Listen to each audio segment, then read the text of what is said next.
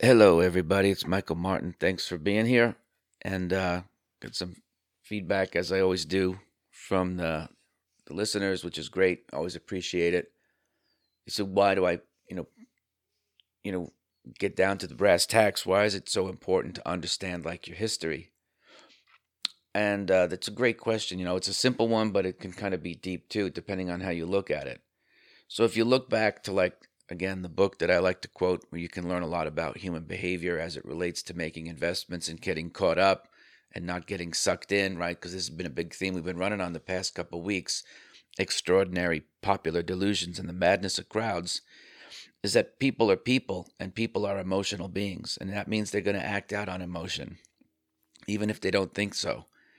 If it's part of their subconscious, they don't know what they're doing in that regard, right? They know that they have to get their needs met and their tactics might be feeble, but what's most important to them is that they're getting their emotional needs met.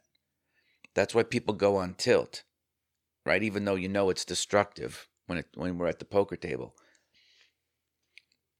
And so why I say learn about what's happening in the marketplace these days. Go back and study your history. Go back and study the magazine covers of 1999 and then early 2000 and watch what they were saying.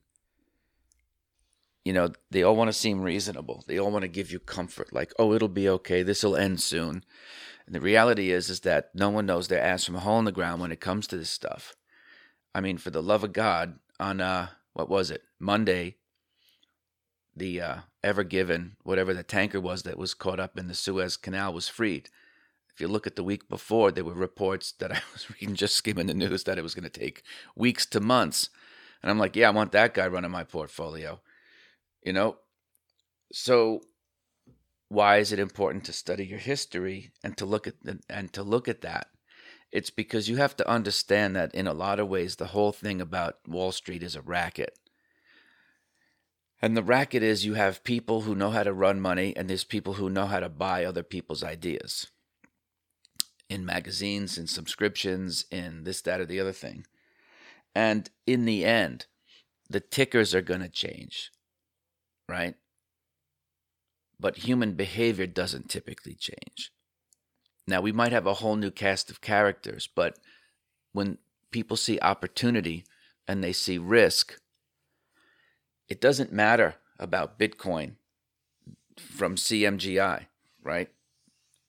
It doesn't matter to me the fundamental story because those are just waves to surf. And if you know how people feel at these key inflection points, you know what emotions are going to go running through their system. You've seen the whole chart that people have pumped through social media about hope and despair and where they are in the cycle and this and that. So that's what's important to understand how people work and what needs are they getting met. What needs of theirs are getting met by their own deliberate behavior. Because don't remember, when you hit buy and sell, this is voluntary. No one's doing anything to you. And if your clients are calling you saying, hey, what do you think about Amazon or Tesla's pulled all the way back here? What they're telling you is that they feel like they might be missing out on something if you don't buy it here on this massive pullback. And you say, hey, listen, we're only halfway there. If you look at the statistics, this thing could still fall off. It doesn't matter what you think, right? They're going to always make the numbers sound reasonable because that's what they want to do. They want to sound reasonable. Of course, it's much harder to actually add the buy and sell at these key inflection points because you have to have the discipline to do that. You have to invite being wrong. Remember, if you got stopped on Tesla at your 800, the first thing it did was it rallied 10% in your face, right? So that was about $80 a share. Now, if you're a short-term trader, that could be a missed opportunity. Of course, you don't know that when you're getting stopped at 8, but when it goes down to 5 and change, you're feeling pretty good because you preserved all that capital afterwards. So sometimes your timing could be wrong, but the point being is you look back and you say that's why you put your stops in, right?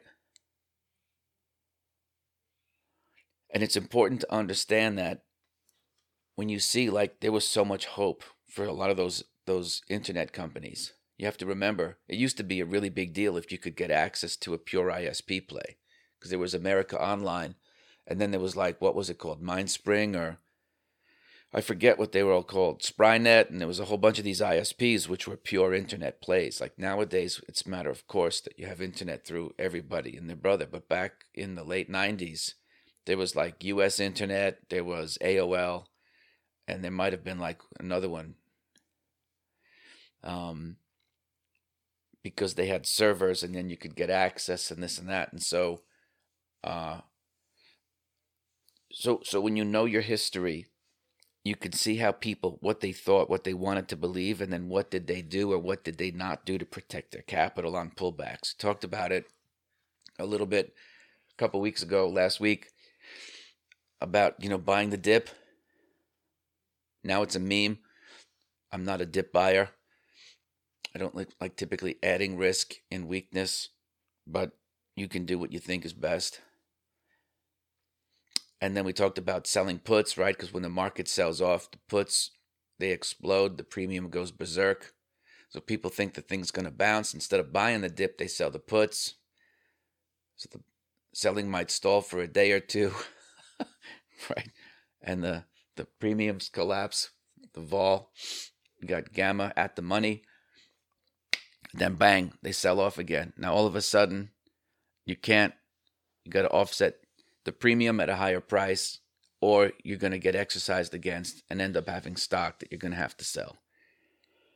So, we've seen this happen a million times, right? That's how people think. They look to these types of deals. And that's why when you know your history, you can learn what not to do once, because you can see that it's not different this time, that people as a group are going to behave the same way that they did in the first half of 2000.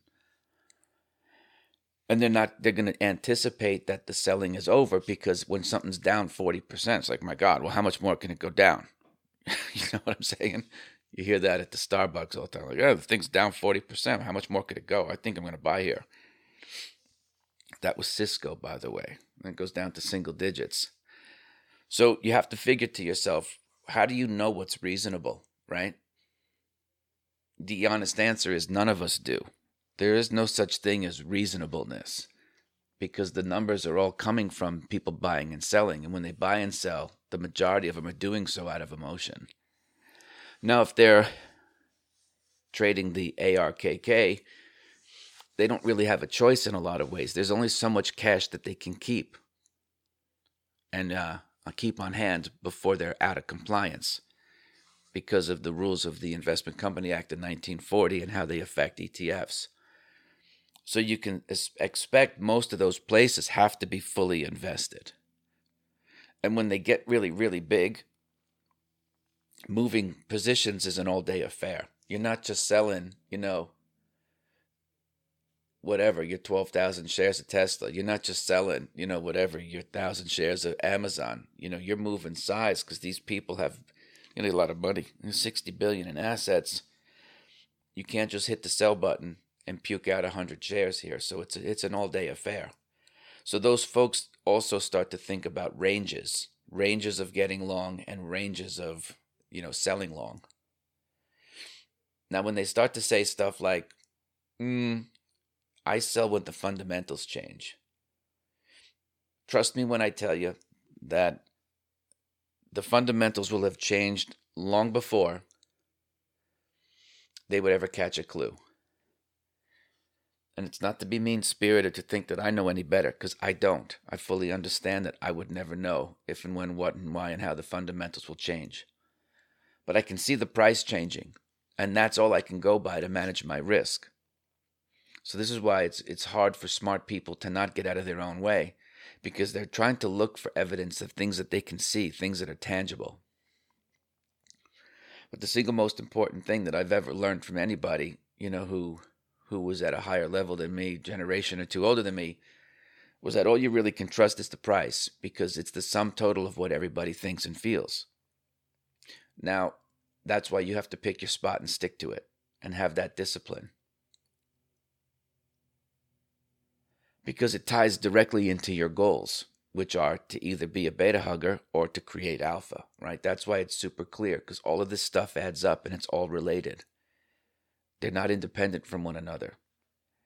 And I'll venture to say this and be bold to say it, that your emotional system is the one that you're really going on. It's the one that dictates your behavior for everything in your life. That's why patterns exist, because it's like operational software. It's the way it works. So you have to be super conscious of why you're doing everything that you're doing, especially when it relates to managing risk, managing money. Are you doing things to make yourself feel good, or are you doing things to make your clients feel good? And what do those feelings have to do with making money and or keeping losses small? Because when the client calls you up and says, "Oh, what do you think about Tesla here?" You say, well, it's not part of my model to acquire this thing on weakness when it looks like it wants to trade down to 465 or whatever it might be. And then you're into the knocking heads now with the client. They think it's cheap. It's not a buy signal as far as your rules are concerned. So what do? If you've drawn good boundaries, you don't buy it to meet the client's emotional needs here, especially if you're earning incentive fees on the net P&L, and they're going to pick stocks that are going to lose money. So I guess in that situation, you could say, well, we can buy it here, but I'm risking $20. And the minute it hits $20, we're out. I myself would hate to be in that spot because I wouldn't do it. I'd rather give up the client. You know what I'm saying? There has to be integrity in the process. If they want to take a spec account, tell them to go to whatever online brokerage outfit that's out there and to set up an account and to do that kind of stuff. Which brings up the next point, kind of related, not related, is that I don't think you should be speaking with these people every day, because then otherwise you're looking at data points that are largely random from day to day that you might be putting importance on. And that's hard to do that with a client because they don't fully understand the math. They don't understand randomness. They think everything has a reason. Well, there's a lot of randomness that goes on in the marketplace. So if you're having these conversations with them every day, it's like, what are they, your partner? No, they're the client. You endow the account, give me access to a trading account, give me third-party trading authorization, and then go back to doing what you did to get the money in the first place. We're not looking to be friends here. I'm not looking to have a relationship in that regard. You have third-party trading authorization. You're sitting at the head of the table. You can have your monthly reviews, and that's that. And you have to draw the line. Because if you get the constant pressure and the lobbying from the clients now because they think stocks have gotten cheap, that's when you pull out your history lesson, thanks to me, and you say, here's what happened in 99, 2000. And it's not different this time. The names have changed, but human behavior doesn't change. And it doesn't hurt us if we wait for the selling to wane or to finish. So again, we're not trying to be smart here and pick bottoms. We're trying to make money. We're trying to keep our losses small. So again, it comes back to everything that we've spoken about. You're the boss. You have clear goals of what it is that you want to do. You communicate those goals to your clients. Those clients get on board with how you do stuff because your job is to create alpha or beta, and you act accordingly.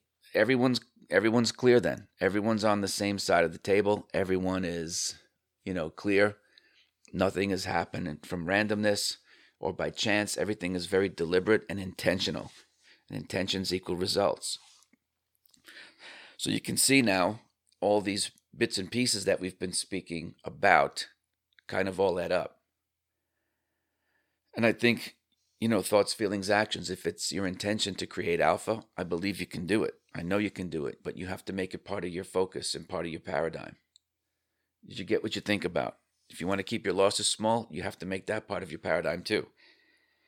Say, I don't care if I'm throwing darts. The most I'm going to do in this market is risk 3% of the underlying's name, and once it goes down 3% against me, I'm going to puke it out, and that's all there is to it, because anything less puts me into these drawdowns with blue chip names, and then you're like, wow, I'm down 20% on Disney. How could I possibly sell it? It's Disney. You know what I'm saying? Like, you don't want to be in those types of spots, so you have to have strict discipline and know what those rules are even before you add the risk to your portfolio. If you're having trouble in these markets and you can't figure out which way's up, even though you've been listening to the show, first of all, thank you for listening to the show. Reach out through the website or what have you, and I'll point you in the right direction, give you some resources to help figure it out. It probably won't happen overnight, but I think anything worth doing is going to be a bit of a struggle. You kind of want that too. Because if it was easy, everyone would be doing it, and it's not that easy. It's easy once you catch a clue about what it is that you're about, and once you're super clear about what you bring to the table, then you're in a groove, a really good groove. It's easy to see trades that don't make sense at this time. You don't even have to worry about them. They don't even show up on your radar. You look at it, you say, this thing is weak, trend is down. You can confirm it by looking at, is it below its 50 or 200-day moving average? If you're a commodity person, you might be looking at your 20-period EMA. There's all different shapes and sizes, but I know this. It's hard to make money when you're buying into downtrends. So best thing to do is preserve your cash, because even if there's volatility on a rally, it's not a missed opportunity if it's not part of your overall plan. So have clear plans, have a clear vision, and make sure you're communicating that with your clients too, because it'll get them tired of hearing the same thing over and over and over again. And if it ends up not being a good fit, then it's not a good fit. But in the meantime, you have to stand your ground, because ultimately it's your P&L and you're responsible for it if you're the investment advisor or the trader. You cannot let other people start to massage you and lobby you to start buying stocks on weakness. That's your call to make, not theirs. They own the money, but you're the one making the decisions. And I don't think you would want to set it up any other way. It puts you in a pretty much like a lose-lose situation. Because then you're supposed to stand up and stop the clients from doing stupid things, as well as, getting them into things that work. They're going to hold you accountable either way. So it's important to draw those good boundaries. A lot of people out there have allocated money to people who made money because they were beta huggers, and they're watching those gains slip away right now. So to me, there's a great opportunity for you if you're super clear about who you are and what it is that you can do. Because that's money that will be in motion for, in my opinion, from now until the end of the year. Because they have expectations that the last year's behavior was going to continue. They realize that they made the money not because of the particular advisor, but because of the market, i.e. it was beta, not alpha. And we've said this before, when you have expectations about anything where you can't predict the outcome, you have built-in disappointments. And when people get disappointed, what do?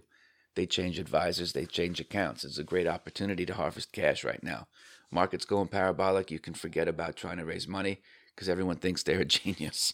So anyway, get clear on your goals, get clear on your skills. If you don't have either one, then reach out. I'll try to help you. Have a great weekend, and I will see you Monday.